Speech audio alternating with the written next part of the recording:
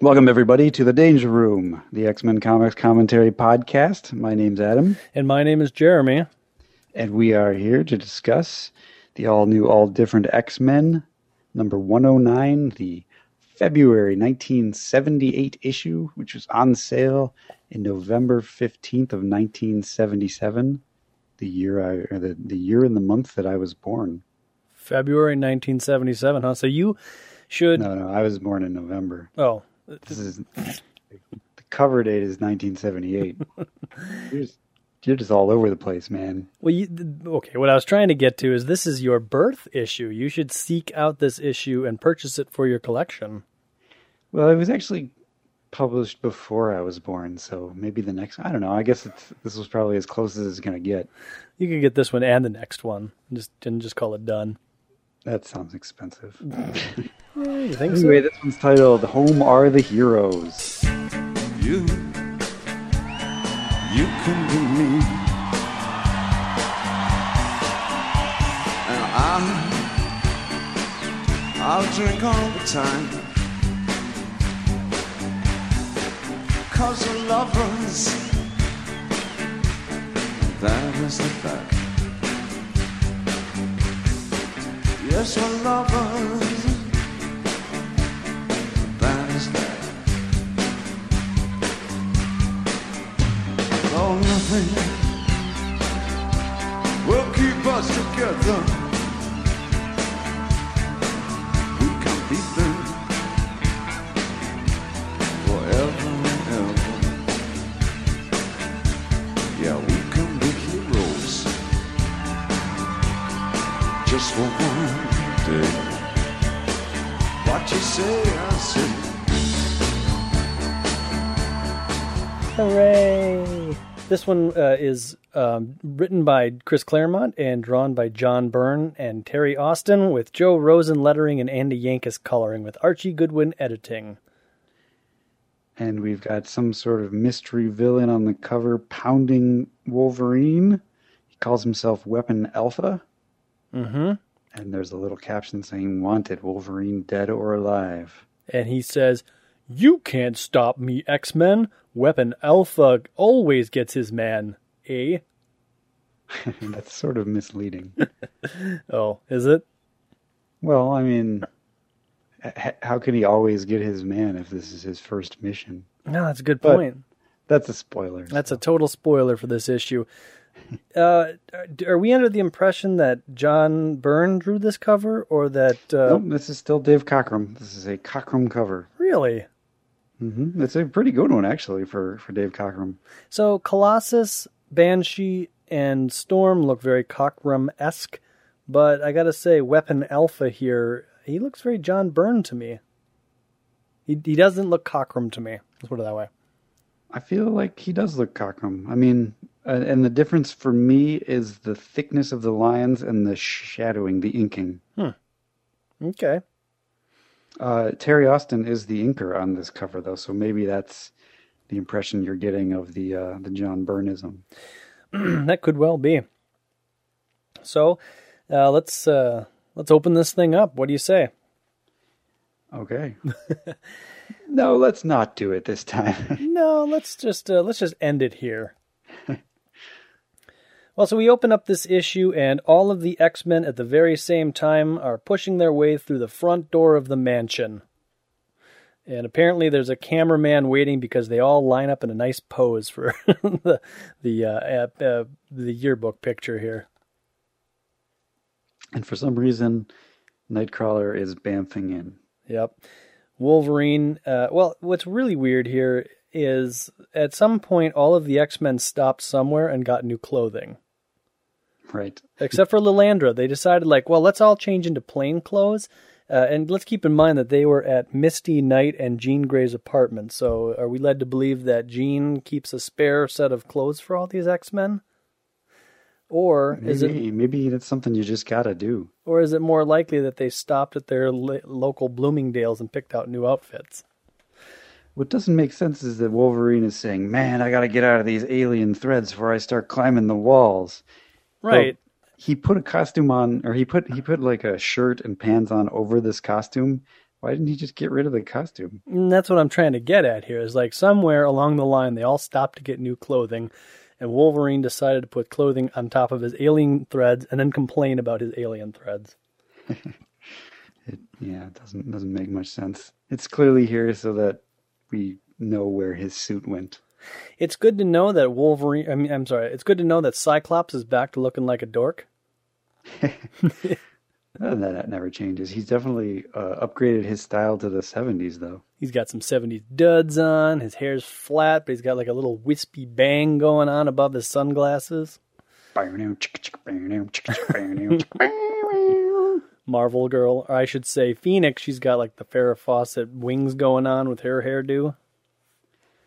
And for some reason, Moira McTaggart looks like a little schoolboy. Thing going on. I think she looks more like a little schoolboy. She's dressed in a suit. It's kind of weird, but... And where's her body? Behind Nightcrawler. Really? Mine's covered like below Nightcrawler's right arm. It's just brown and shaded. Oh, I suppose that would be Moira's skirt. Is she wearing a skirt? I don't know. I'm just imagining she is, because that's the only thing that could possibly be. What color is it in yours?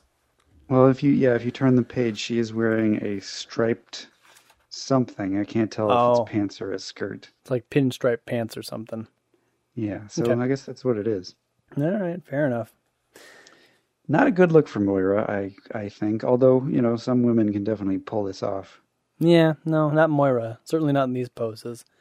She gets mad at Nightcrawler for teleporting in. Nightcrawler apparently was the only one that had enough sense to be like, hey, man, everybody was pushing through the door at the same time, so I'm going to teleport in. For some reason, everybody stopped in the doorway, and it ticked me off. So I teleported in front of them. Nobody beats Nightcrawler at a race. It's like they were all posing for a photo.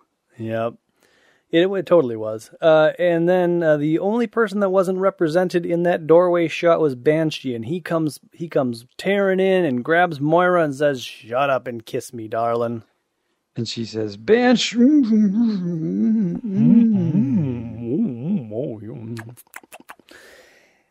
Well, as the narration box says, the X-Men quickly separate. Storm heads upstairs to her loft apartment, where she comments on her plants and their mistreatment by Moira. Is this the Well, she first? doesn't think they're mistreated. They're Wow. just not as treated, not as well treated as Storm does. But Storm is able to cast like these little mists and tiny little storms that bathe them in summer showers and then heat them up afterwards. And we should also point out that the Greys are with the X-Men still. Ah, yes, they are. And they're in the backdrop there. Anyways, is this the first time we're seeing Storm's loft room? I believe so, yeah. Yeah, okay. I think it is too. I don't think we've really established where anybody sleeps in the mansion. I think this is the first issue that we do that. So Storm's got her loft up in the attic, and that's where she's got her plants hanging out and stuff. And for whatever reason, because she lives in the loft of the mansion, it's okay for her to cast thunderstorms inside of the mansion. Sure. Because apparently, as a part of the deal of her joining the team and living with the X-Men, she's like, "Professor, you must waterproof my room so that when I cast a storm, it doesn't leak into the living room." Or do you think she just has such amazing control of her power that it doesn't leak? Oh, maybe she's able to cast a storm in such a way that none of the water actually falls to the ground. Yeah, I mean, maybe she casts the sun over, and all the water evaporates before it hits the ground or something. That's a possibility. I had not considered that as a possibility. But anyways, yeah, so not only does she make a little rain shower for her plants, she decides that it looks so lovely that she needs to indulge in this. So she takes all of her clothes off, gets naked, and she showers with her plants. It's sexy. This is the second time she has done this in the comic. She's making love to her ficus. I don't even know what that means. That's not what happens in my issue. But... Oh, I have a special director's edition here. The all John Byrne edition. All the panels he drew but couldn't use. There's some racy stuff in here. Wow. Well, anyways, so the thunder and lightning continues in the upstairs attic, so much so that John Gray from the downstairs could have sworn that he heard a thunderstorm right ahead. But how could it be? There's no clouds in the sky. His wife, more of a realist, says, John, forget the weather. We need to talk about our daughter. Oh, John, what's happened to her? Cyclops points out to Marvel, or to Phoenix, that her parents look a little freaked out. If you couldn't tell by now, this is very much a slow down, reset exposition issue. So, which is good. So there'll be a lot of descriptions about what's going on in terms of the X-Men's daily lives. But first, we get Jean Grey and Scott Summers looking at their parents, talking about how scared stiff they look at our awesome 70s duds. And Marvel Girl decides to launch into a little bit of a story about how they got from basically the apartment in which they were into the sky, into the stars, and then back to the mansion, which is all stuff that probably should have been included in the last issue. Right. But instead, I guess they were running out of space, so they just cut straight to that "we're home" panel. Right. So that's what happened in the last issue. But in this issue, so they kind of elaborate a little bit more on that. They talk about how Lilandra she is now the Empire. She is now ready to rule, but some advisor comes by. He's got a white feather head. He says, well, you are, but you aren't. There's some laws. You're a traitor, but you were right, so we got to sort this thing out. So you can't be here for now. And that's when Makes no sense. Yeah, no, just trying to insert some galactic legalese or something like that. Of course, you were right in what you did, even though what you did makes you a traitor. We know that now, so you will be crowned. We've already decided, but it's going to take time. It's just dumb. Yeah. Luckily, this all happens, though, because the Imperial Guard were about to attack all of the X-Men. Right. Corsair approaches Phoenix and says, hey, it would be better for everybody if Scott never learns I'm his father. You're wrong, Corsair. It won't be the first time. I'm glad you love him. Oh, I forgot that. I wish I loved him less. Then this wouldn't hurt as much. He's all a father could wish for, Jean. I can tell. What's up, Gemma? I had forgotten about the Corsair voice. And Storm has overheard the conversation and says that Corsair had no right to ask Phoenix to keep this secret. Phoenix is like, yeah, but how could I turn him down? I was inside him. I was inside his mind. I know the horrors he's lived through. Yup, and Storm wonders what happens when Scott finds out, blah, blah, blah, blah. Phoenix is like, that's a risk I'll have to take.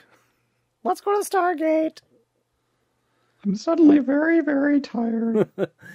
And there's somebody from the bug ship. I don't know. I don't think that's the Starjammer. I think it's something else, but they say that the Stargate is all powered up and ready to go back to Earth. And so they do. And that kind of catches us up to where we left off in the last issue and then takes us back to the mansion where we started in this issue. It's a little odd storytelling, but whatever. So her parents, Jean's parents, want to talk to her about what's going on, and she says, yeah, you're right, we better do that. And Scott says, Jean, do you want me to come along? No, Scott, if you don't mind, I think we'd rather be alone. And that's when Scott turns into like a teenage boy. I understand, but what about you and me, Jean? When are we going to talk? You've changed since you've become the Phoenix. Changed even more since you faced the Neutron Galaxy.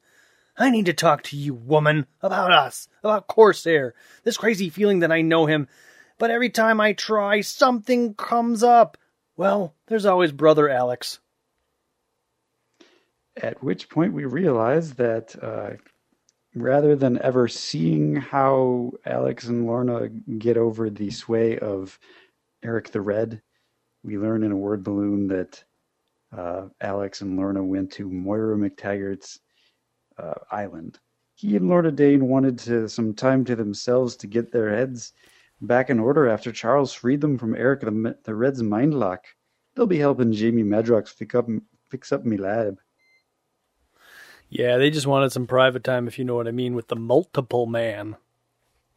They're like, they're like 3-way? No way. How about 13-way?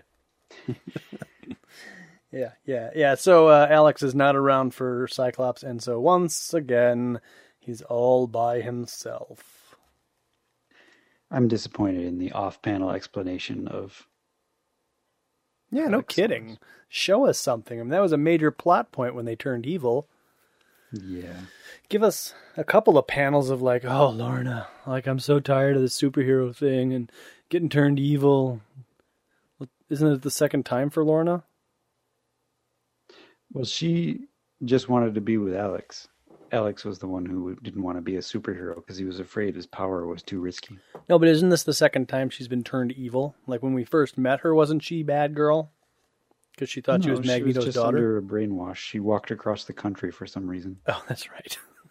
Okay. So Alex and Lorna are just not well established at this point. No. We get a weird interlude. Somebody's target marked, tracking systems locked on. He's stationary at the moment. Estimate primary contact in 2 hours. So, if you're reading along like I am, I'm assuming that somebody's tracking Cyclops. Yep, that's how the story's flowing, it seems. Although, if you look at the monitor, it does say Weapon X. And that's about it. Beneath that, it says Busy Ruth End. I was trying to read that. It apparently says nothing. Well, on the next page, we see a glimpse into Nightcrawler's bedroom. Apparently, he is quite the film buff, and his bedroom is riddled with one poster. And no movie memorabilia yet. The narrator decides to call him a film buff. He calls his room a room that's a film buff's idea of heaven. Mm-hmm. There is a picture of Amanda, whom we met earlier in the series, I guess on his desk. And he's calling Amanda and asking what she's up to. And what do you mean, Kurt Who? Very funny, Hubchas Madchen. Hübsches Mädchen. Hübsches Mädchen. Hübsches Mädchen. That means... Pretty girl. Pretty girl. Thank you, Google, for that wonderful English. I wish the English side didn't sound like it was shouting at us. Pretty girl! So I imagine that's how Nightcrawler says it in the phone, too. Funny, pretty girl! Listen, are you doing anything this evening? You're not? And so he scores a date with Amanda. He does a flip in the air, and then he teleports. Wunderbar, he says. It's wunderbar. Wunderbar. He's very excited. Yeah. I'm going to find my Wunderbar. And apparently in his bedroom, affixed to the ceiling, he has essentially a jungle gym. That's where he sleeps. Hanging upside down like Batman.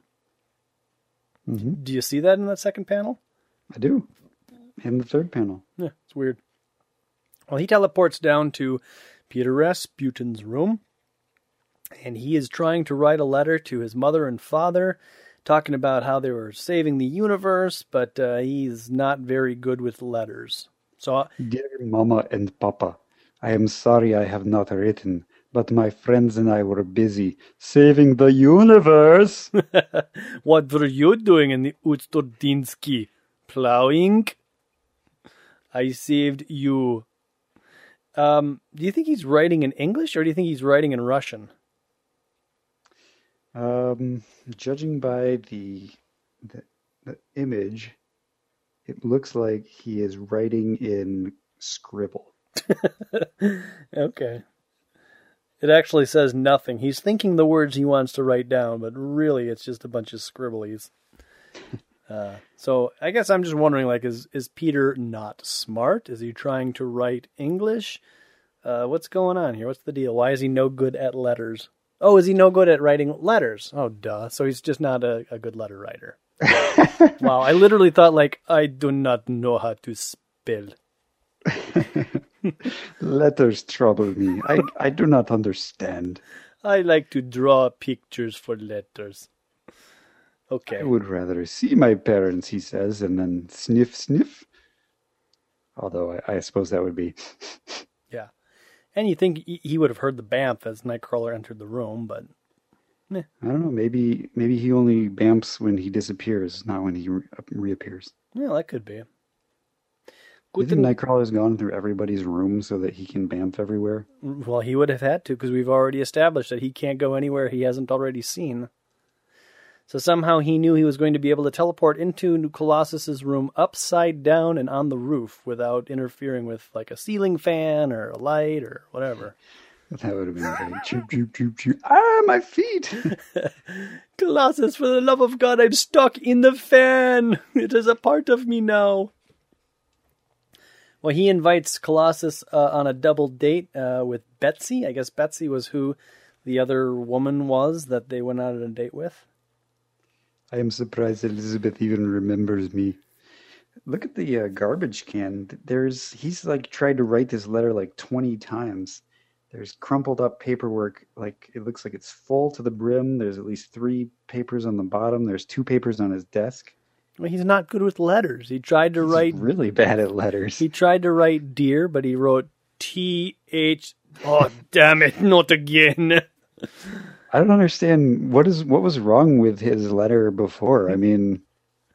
Well, see... So he talks about saving the universe. I mean, that's what he did. I go back to what I said. He's thinking these words, but really on the paper, it's just like stars, lightning bolts, little maze, picture of Nightcrawler, a clover, a horseshoe. We're going to see Star Wars, says Nightcrawler. It's one of my favorite films. You know, half the cast look like my relations. Especially the Wookiee, eh? Yes, I would like to, but I'm going on a picnic with Moira and Sean Cassidy. Talk about a third wheel. Not only is he bad at letters, he's bad at dates. Well, yeah, but that's because we don't know who else is coming along. Well, that's a good point. I guess we'll have to stay and read. Well, Nightcrawler, he's not too distracted by that, so he teleports off to find somebody else.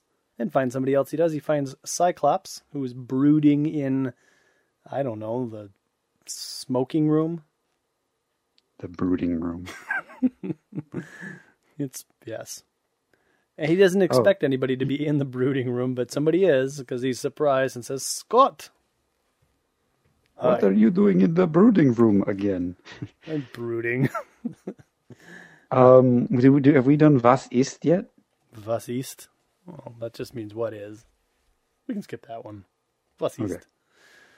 What does it mean? What is? That doesn't make any sense. Was ist das? What is that? Was ist? What is? Oh, it just means what, according to Google. Well, Google doesn't know everything. And it's pronounced was ist. Was means what. Was ist is more like what is.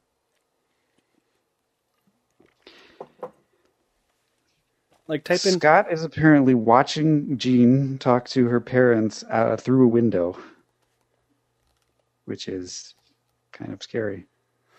He's creepy. He wonders if he's intruding, and Cyclops is like, nope, I'm just creepily staring at my alien entity girlfriend and her parents talking through the glass. And she transforms from Jean Grey to Phoenix, showing her parents, and her mom starts crying into her father's lapel. They are taking it hard. Yep. I like that her hair looks like it's on fire. Mm-hmm. It's a good effect. Cool. And, let's see. Cyclops is kind of admonishing Nightcrawler, saying that, like it or not, life is difficult. Life isn't like swashbuckling adventures and circus stunts. You swashbuckler, you. You swashbuckling circus stunter. A heavy name, Scott. Kurt Wagner, remember? Such a bitterness in his voice. I have never heard it like from Scott before. I'm stuck on a Russian. I know, I was kind of dipping in there as well. And he says, you think this is all fun and games? Look at me, I'm blue and furry. Yeah, maybe I never had any optic beams, but look at me. And then Nightcrawler tries to have a heart-to-heart with Cyclops. We are what we are, Scott. Wishing won't change a blessed thing, nor will feeling sorry for yourself. I learned very early on that I must either accept what I am or go mad. And though I am now occasionally crazy, I am not insane. If you keep tearing your guts apart every time you think the world shafted you, my friend, you'll destroy not only yourself, but those who love you. Aye, top of the morning to you, Kurt. You're coming on our picnic, are you? And Nightcrawler thinks to himself, blast you, Sean. Your timing rots. I was reaching Scott. I was so close. How does he know he was so close? Scott has his back turned to him and hasn't said anything. Well, but we get a little bit more on that. So Nightcrawler can predict the future? Well, good point. Banshee's like, oh man, I must have busted in on something. Nightcrawler dismisses it and says, okay, we're ready for a picnic. They invite Cyclops. Cyclops is like, no, Kurt has given me a lot to think about. I went on there. I wonder how Scott took what I said. I was pretty rough on him. Wouldn't be surprised if he belted me. I want to see that. Just stop. Scott turns around. Shut up, Nightcrawler. I told you not Banshee. I told you not to have a heart-to-heart with me. So Cyclops also almost calls Sean Banshee, but stops midway. So it's like we're trying to bust Scott out of his little shell and say, look, you're not always on duty. Like, you can have some friends, and we could be those friends. Yeah. And they're almost ready. Storm's going to join them on their picnic, and that's when Wolverine comes in and says, it's 5. I'm coming along. And they are surprised because Wolverine's not the sociable type. He's all dressed. Pronunciation issue. He's all dressed up in his Wolverine duds, which is a little weird. I've been out of the woods too long. I'm itching to do some hunting. Storm freaks out. She's like, you would take the lives of innocent animals, not for survival, but merely for sport? Even if I would, Broad, what flaming business is of yours? I said hunting, honey bunch. I said nothing about killing. It takes no skill to kill. What takes skill is sneaking up close enough to a skittish doe to touch her. Wolverine, I am sorry. I misjudged you. I could care less, Roro. You've all been misjudging me since the day I joined this turkey outfit. Turkey. Turkey. And that's when we go back to a bunch of maple leaf helmeted people who are finding the scanner. The target is moving, and they're going to have to adjust their course. So apparently whoever they're tracking has some sort of sensor on them. If Duck stays with us, we'll be on top of Weapon X before he knows what hit him, says a S.H.I.E.L.D. agent. A maple leaf S.H.I.E.L.D. agent, I think. Yeah, this is like the Canadian division of S.H.I.E.L.D. or something. Yeah, we're S.H.I.E.L.D., eh? We're going to go get Weapon X. You want a jelly? You like a brewski? We got Molson. It's cold. So we flip back to Wolverine, who is in the woods. He had no intention of ever going on that picnic with those folks. He's been hunting for a couple of hours, and he finds a doe that he's sneaking up on, and he's almost there when the doe looks up because of a alien sound and takes off. And that's when Weapon Alpha bursts through the ground and says, hey, recognize me, Weapon X? James McDonald's Hudson at your service. Although these days I'm better known as Weapon Alpha, eh? You hoser. I'm not going to be able to keep up with your consistent Canadian accent. Yeah. Interesting note that this the picnic grounds in the caption says that this is somewhere that Moira and Charles Xavier used to go. Yes. It was one of their favorite special hideaways, but she doesn't tell anybody that. I think that's kind of a crappy thing to do. Take like your new boyfriend and a couple of your friends to your special spot that you used to go with your ex-boyfriend who you now kind of live with. She doesn't know where else to go. She doesn't know any places. All right, I suppose. And anyways, so... Yes, I try not to take a date to a place I've already been. It's true. Well, especially like a special place. Like, this is the place where we proposed our love to one another and now we broke up. So I'm taking you there. Isn't that going to be fun? I don't love you as much as that other person, but... We had bagels and donuts are very similar, we noticed. It was so much fun. Oh. So Weapon Alpha is telling Wolverine that the vacation is over and it's time to come back to Canada. I resigned, Jimmy boy. You were there when I sliced Chasen's tie. I'm a free agent, and I like it. No way I am going back for you or for anyone. Was he there in Giant-Sized X-Men 1? Well, I think by there they mean working for, or like at Alpha Base. Okay. I don't think anybody was in the room. You always were a royal pain in the butt, Logan. Short and arrogant and feisty, as your namesake, eh? It's time you learned your manners, Pipsqueak. Should Wolverine have a Canadian accent too? Well, technically, I guess he should, but he's never portrayed that way in the movies or the cartoons. And I think you're the man enough to teach him to me, huh, Jimmy? Hey. Yeah. So, anyways, they fight.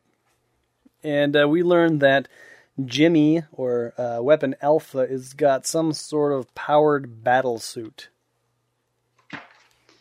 And he throws a monster punch right across Wolverine's face. Yep. Which is a nice image of Wolverine's jaw kind of flying open.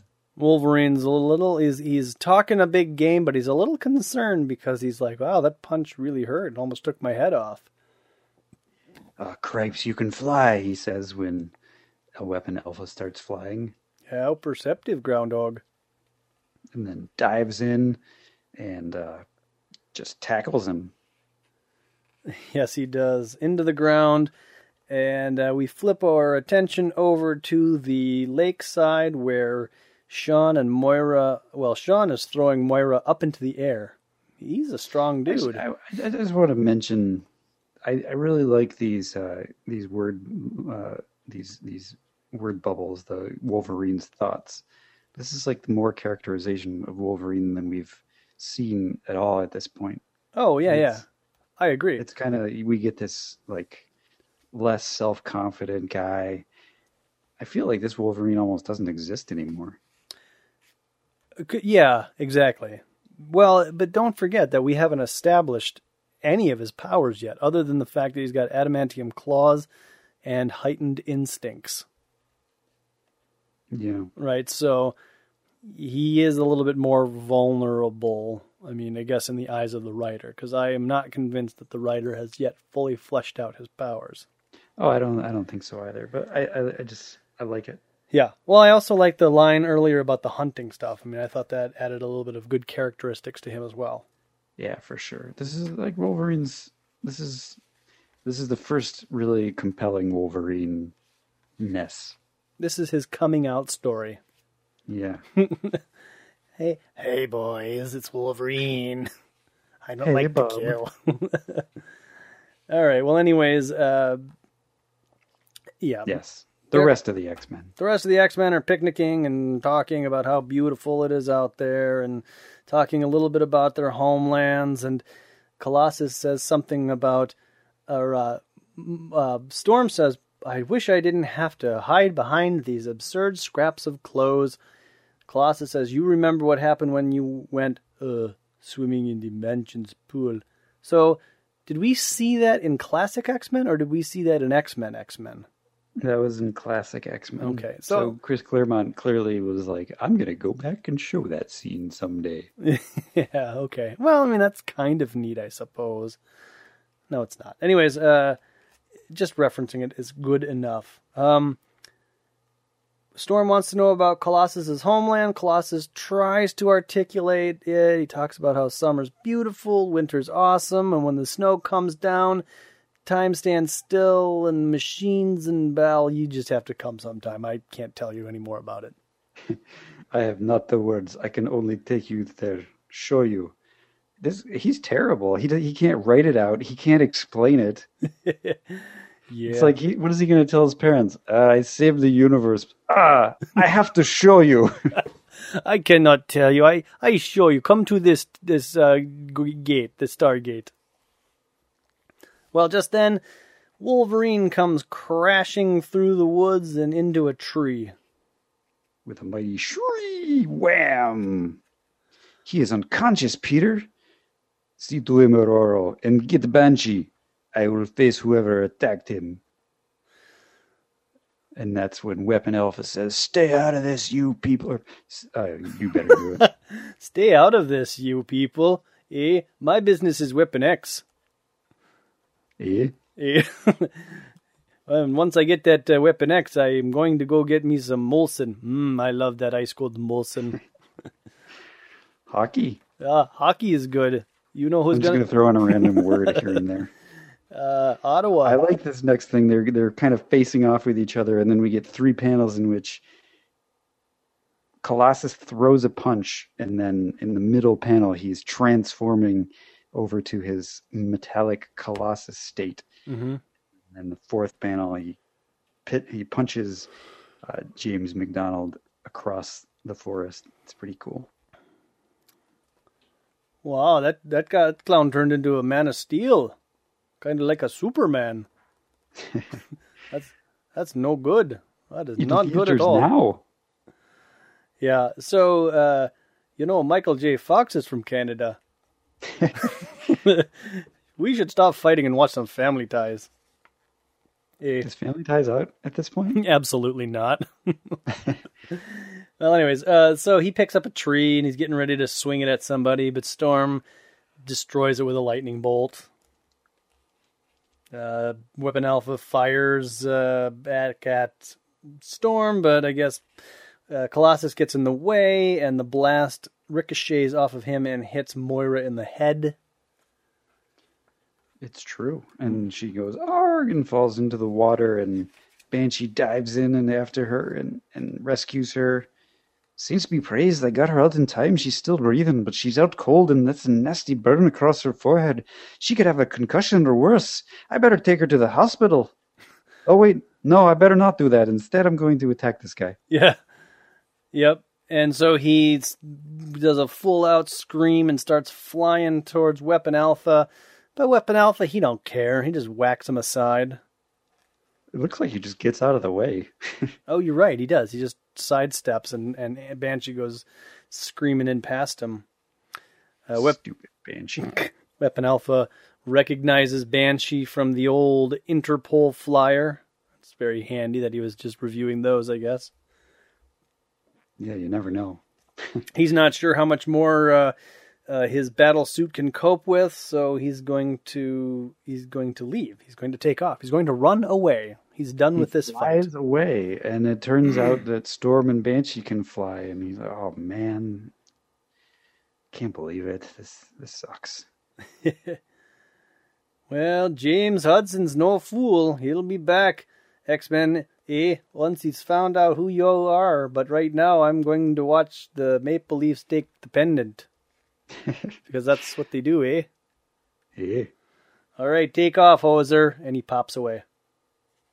He's gone.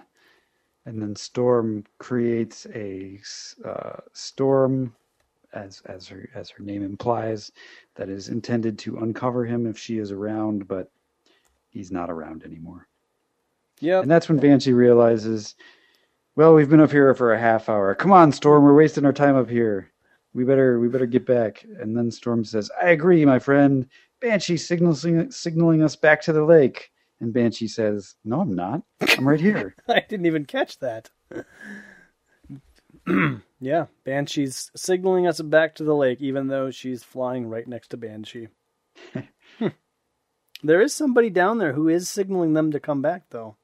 Yeah, it's probably Wolverine or Colossus. Well, Colossus is holding Moira. So it's Must be got to be Wolverine. Wolverine.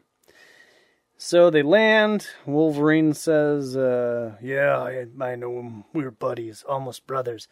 I'm sorry, folks, but today's fracas was just the beginning. And from here on out, things are going to get worse. Oh, Futzer.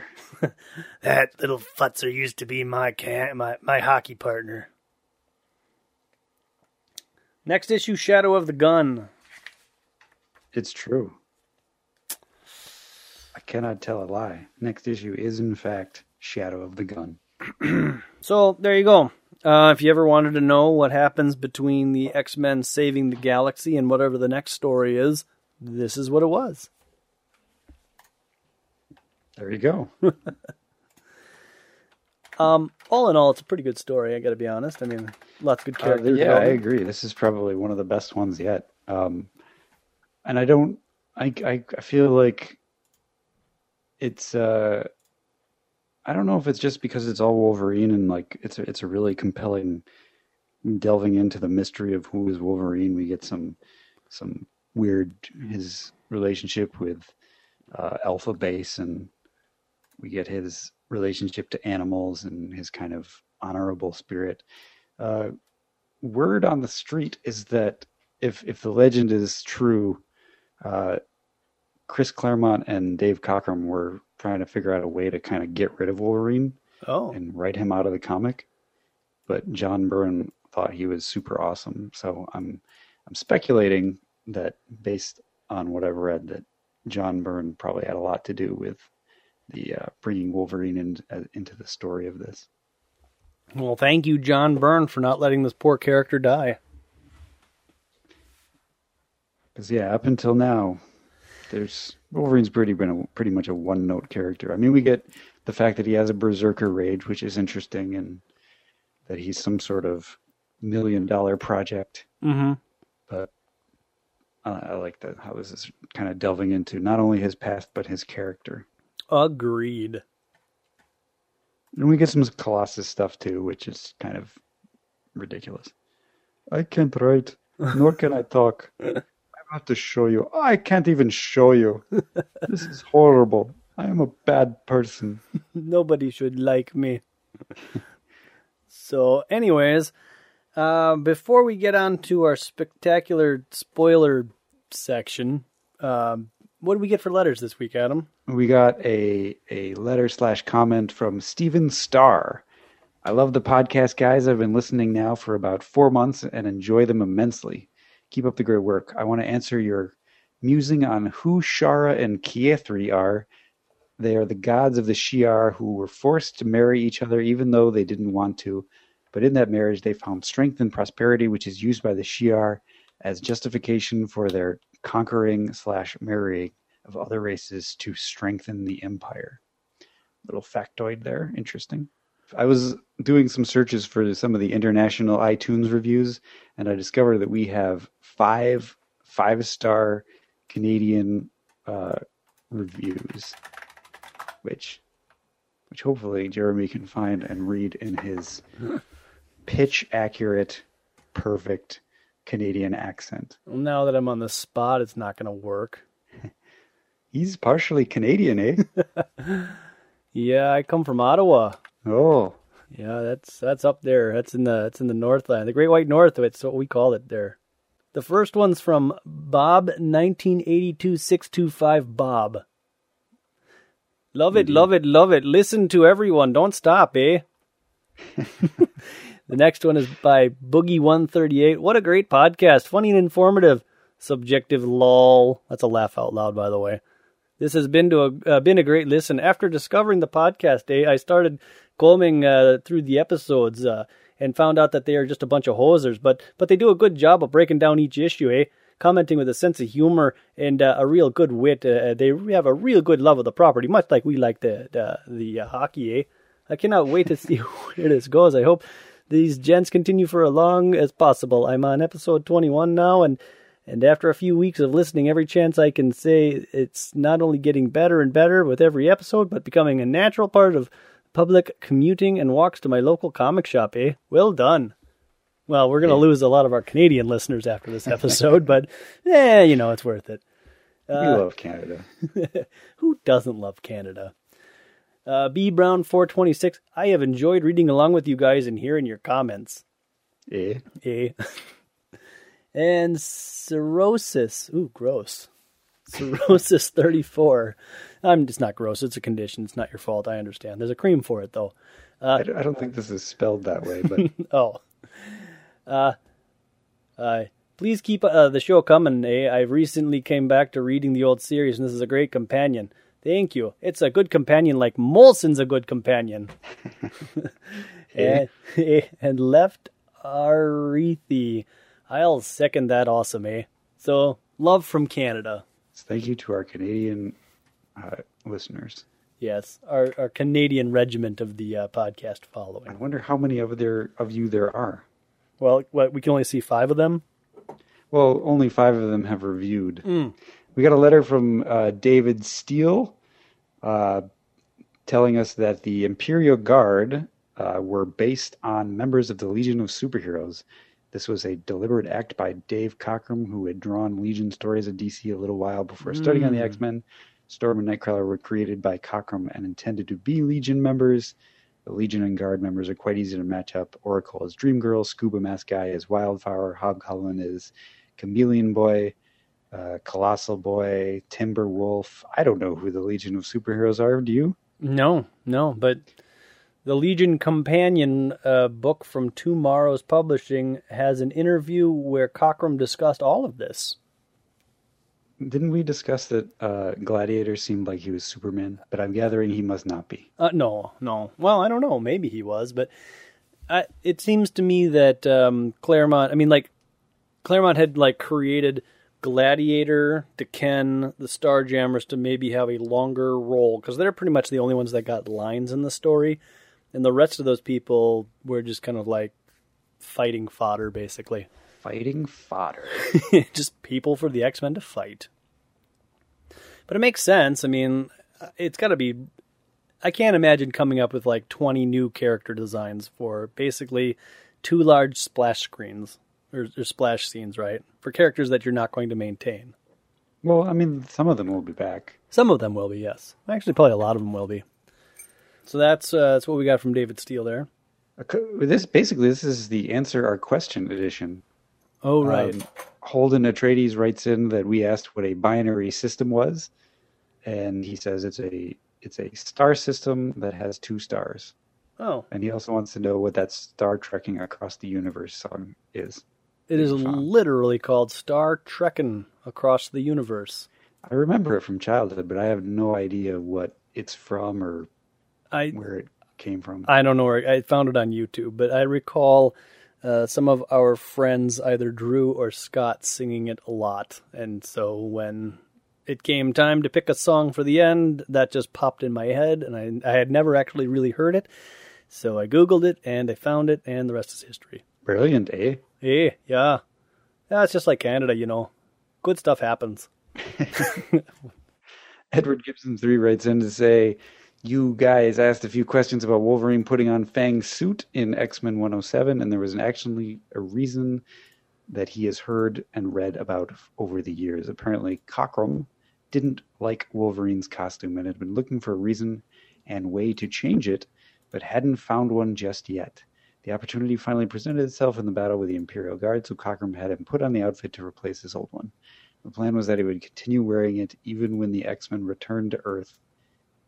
But John Byrne took over the following issue and disliked the costume because he had to draw all of the teeth that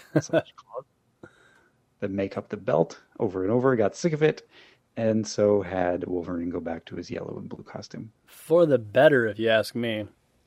Yeah, I don't know.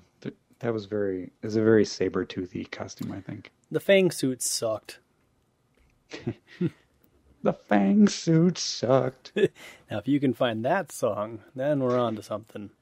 If you can name the song that I am like parodying, then I'm really impressed. I can't. Perhaps a listener can figure it out. What else we get? That's all we got in the way of email this week. Oh, okay. Well, thank you for chiming in, helping us answer our questions. So, without further ado, it's the time that you've been waiting for.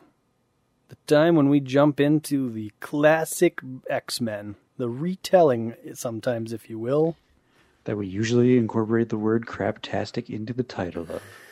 Yes. And craptastic, it starts off as, this is Classic X-Men number 16 with a cover date of December. Don't care when it was actually really released. It's a terrible cover. Well, it's 1987. We know that at least. Well, the date under Art Adams' name is 6/8/87, but he could have drawn this long before this actually came out. But yes, 1987 is when the year that it was released. But look at this cover. It's terrible. Weapon Alpha, he's grinning. Hey, I'm Weapon Alpha, eh? And Wolverine, he's just got like some horrible, huge chin that's sticking out. This is bad. It's just bad. It's a bad cover. Shame on you, Art Adams. That's a bad cover. Bad cover.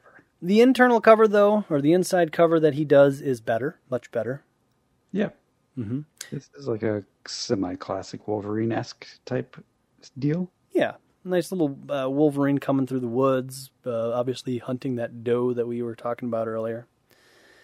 So, Kieran Dwyer is helping us out with the retconny stuff.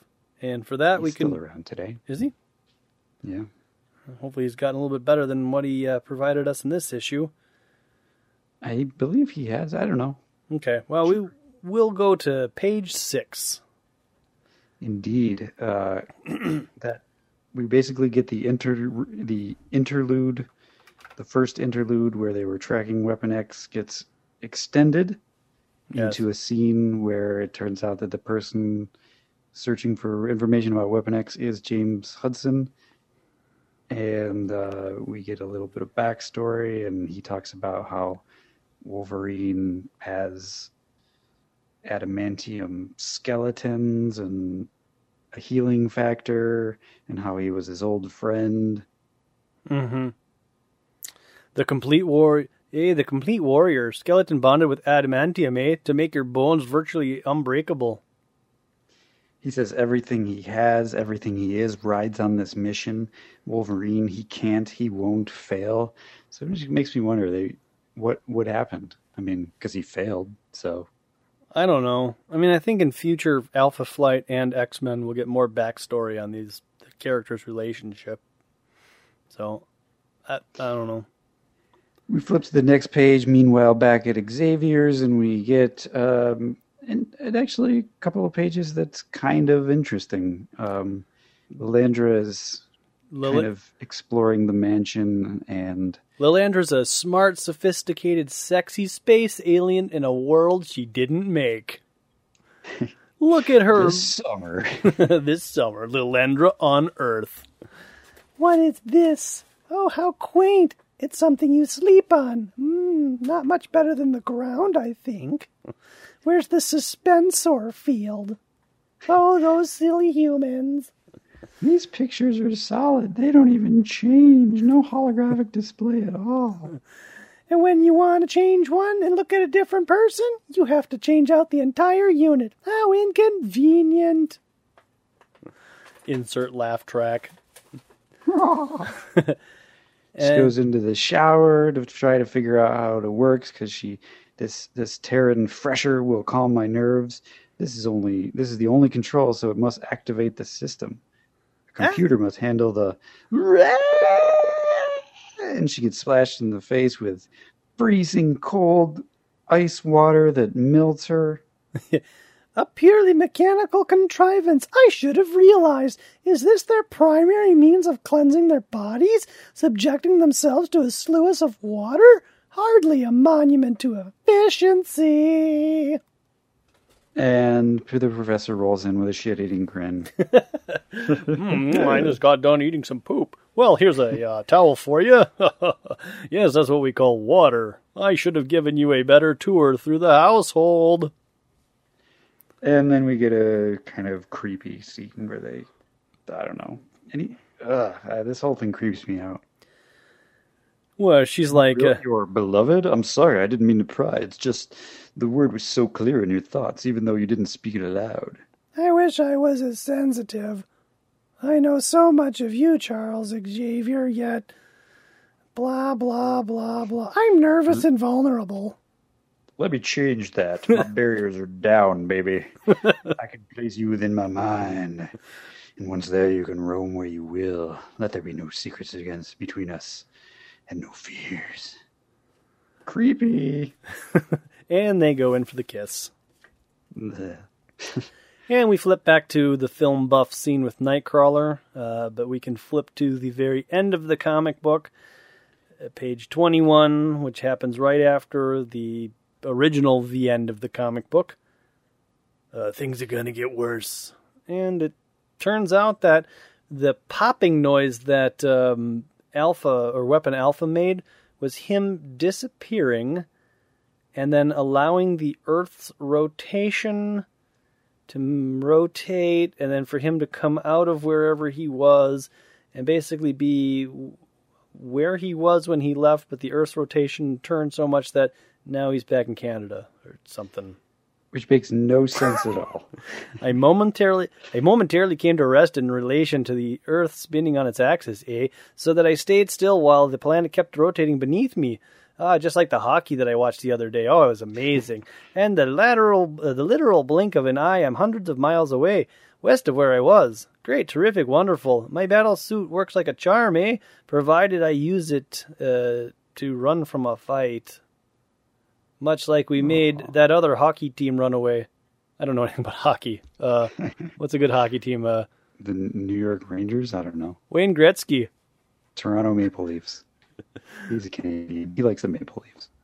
Oh, yeah. He's wearing a freaking Maple Leaf. That's right. The Mighty Ducks. There we go. Let's go with them. Yeah, we made a mess of those Mighty Ducks, Really, really turned them inside out. Weapon Alpha's self-doubting himself. I shouldn't be acting so crazy with this superhero game I've played. It's no game, I understand now, Not like hockey where I can play and I don't get hurt. He's also upset that he could have killed Moira McTaggart, and maybe he did. Oh. And he feels really bad about it, which is an important point. That is an important point. So he heads... That point justifies this additional page, I think. Right. So he heads back home, and we meet Heather Hudson. Well, we don't know that yet, but Heather. And she wants to know if he could use... Hey, you want some T-Mac, or something stronger, Actually, Heather, I could really use a hug, He thought he knew what he was doing, but Wolverine made it look so easy. Let someone else wear the suit then, Mac. There's no law that says you have to, It's my responsibility. I created Alpha Flight, and come what may, no matter how hard or how long it takes, I'm going to prove myself worthy to lead it, So I believe this whole last page is kind of reiterating what John Byrne wrote in Alpha Flight number 17, which came out in 1984. Okay. And he writes and does the art for it. I did a quick read through of it. The cover is a redrawing by John Byrne of Dave Cockrum's cover, which is kind of neat. I like Dave Cockrum's better, to be honest. Oh, I do too. But I like the fact that John Byrne didn't try to draw his own. And essentially what this is a flashback issue. I gather that he's now called Vindicator. Yes. And he has just died. And, I guess he died last issue 16. So what's her face? Heather is remembering she's in the hospital too, and Wolverine is visiting her. So Vindicator died and never came back? Well, I don't know if he came back. I'm sure he came back. Everybody comes back. But this is just after he died, maybe for the first time. And Wolverine talks about a shaman, so I'm assuming this is when the X-Men are in Australia or something. No, this issue was published in 1984, and the X-Men weren't in Australia until 88 or 89. But I think there was a character on Alpha Flight who was called the Shaman. Oh, okay. There's Puck. Did he visit Wolverine and say, like, hey, Wolverine, you should come visit Heather. She's in the hospital. Oh, and Mac died. I have no idea. The lineup that I'm familiar with is Sasquatch, Puck, Vindicator. What was Heather's code name? Well, at this point, she doesn't have a code name. Oh, okay, whatever she was. And I think Shaman was one of the team members. So anyways. So she and Wolverine are reminiscing about stuff. And then we get the exact same pages where from this very issue with some additional panels of him getting Vindicator, or rather Weapon Alpha, getting dropped off. This is the first practical test I've given to my battle suit. I hope our shields really are up to his claws. You know what's weird is that in this issue, Jimmy is spelled Jimmy, but in the issue we just read, it was spelled Jimmie. I hate stuff like that. Why can't these people keep their naming consistent? He talks about how he has to keep Wolverine off guard, and in order to do that, he's going to have to put him in one of his Berserker Furies. So I guess that's what he does. Then we get all the same pages, which is kind of weird if you don't really know who these X-Men are. You get some really personal stuff about Colossus and Storm. Yeah. You're probably like, I don't care about this. There's no setup for what's happening here, which is kind of weird. And this is where we get our first time I've tried that little trick. I knew it would work, but I had no idea it would be such a wrenching experience. By using the gravity control of my suit, I was able to render myself at rest relative to the turning of the earth below me. That gave me an instant velocity, over 1,000 miles an hour. I was 100 miles due west before the X-Men even knew I was gone, Your Canadian accent is terrible. But so this was written before the classic X-Men was. So the classic X-Men is just like, all right, well, let's just take what John Byrne wrote and throw it right here. Exactly. He's bummed out, and he says, he's again, that's right, Jimmy boy, bury your real thoughts in technical analysis. Don't bother thinking about that poor woman you almost killed back there. Yeah, okay.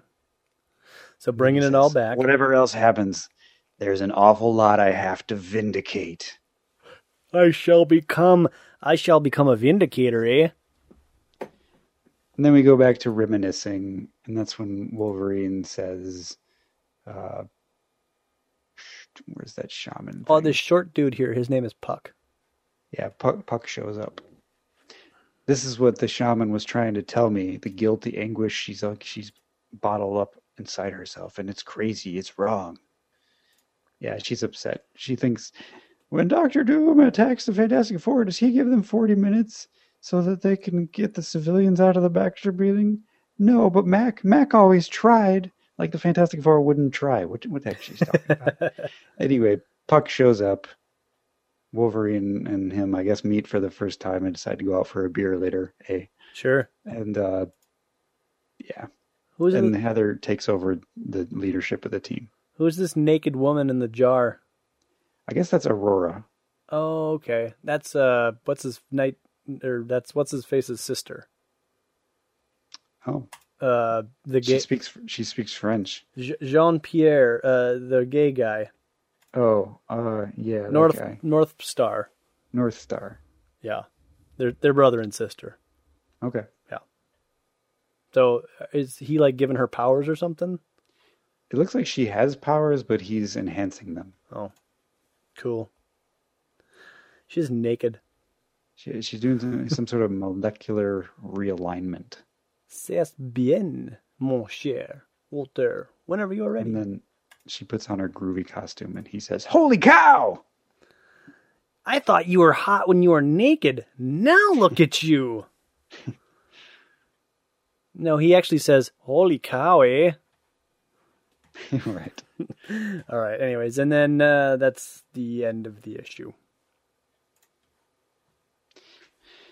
So going back to our classic X-Men, we now get the stupid story called Dearest Friend. It's just like a wall of words hits you. Like a frying pan over the head. We get a motorcycler running from the cops. We cut to some other cops that are searching Sean Cassidy for drugs or something. I don't know. Sure, contraband. He's hitchhiking, and they decide they don't like him.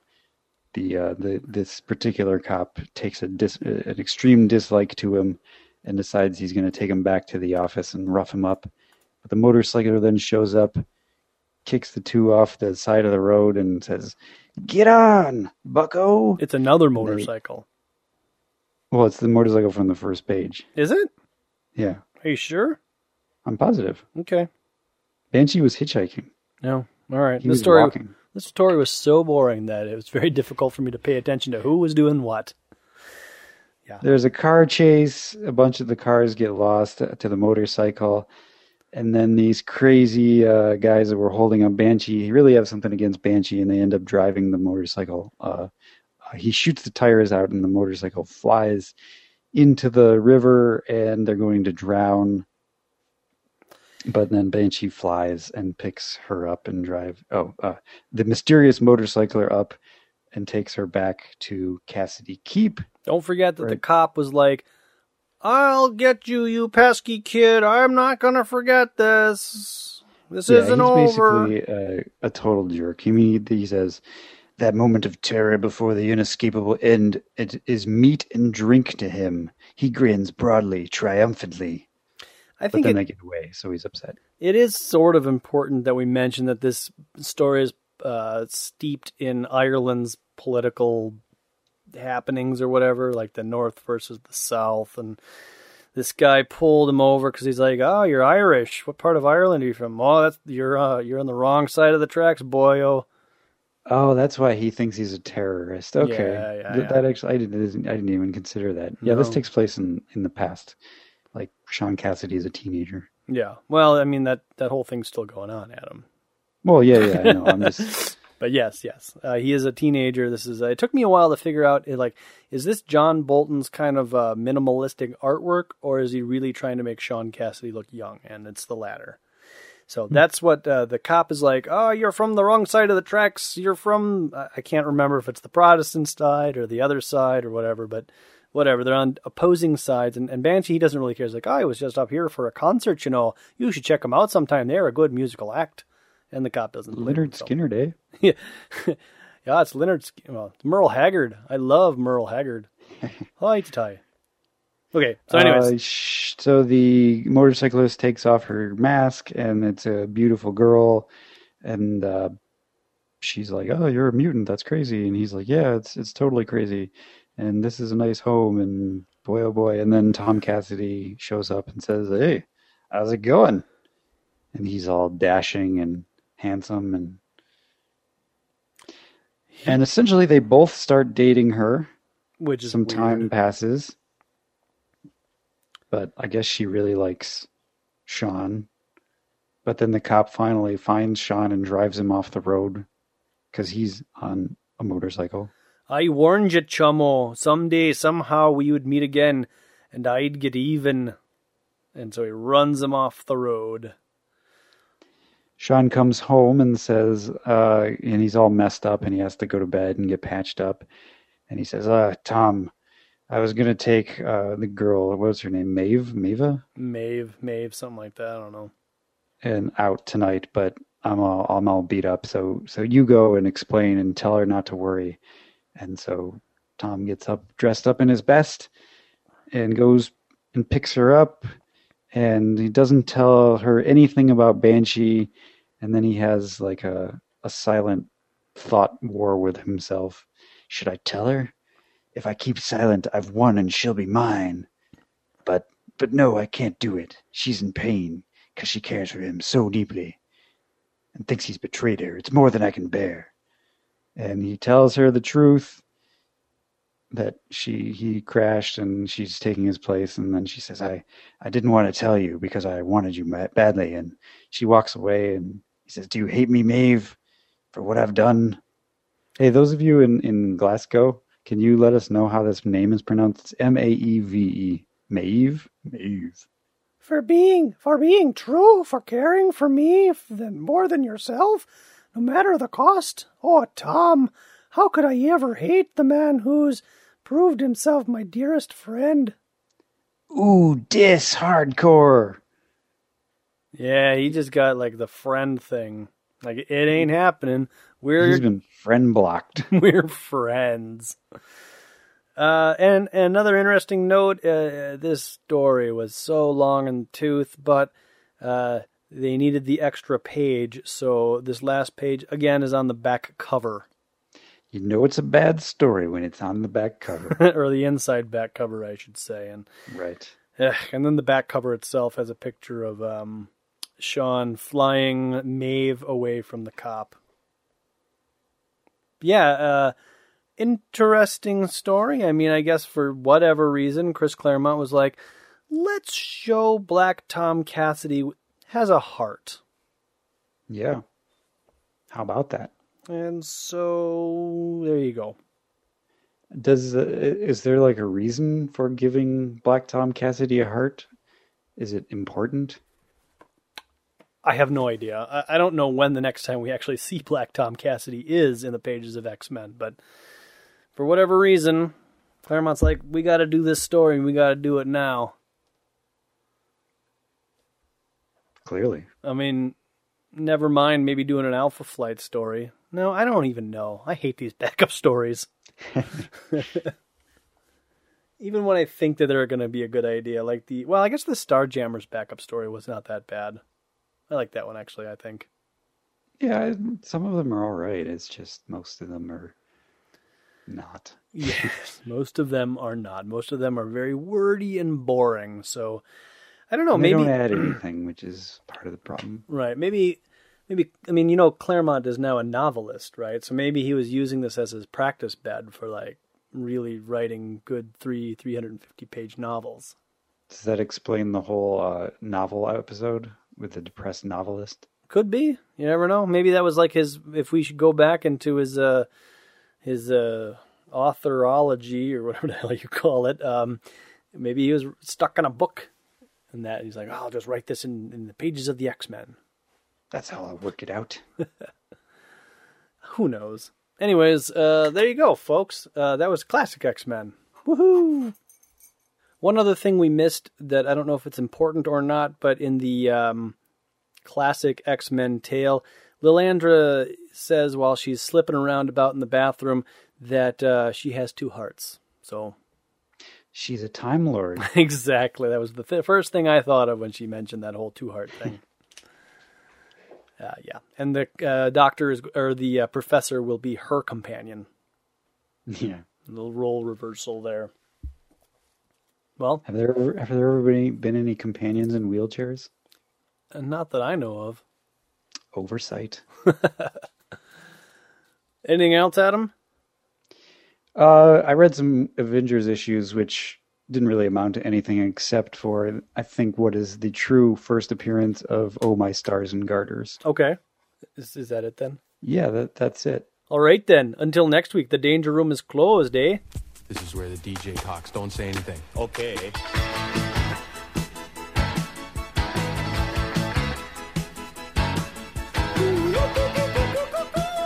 Oh, beauty, go.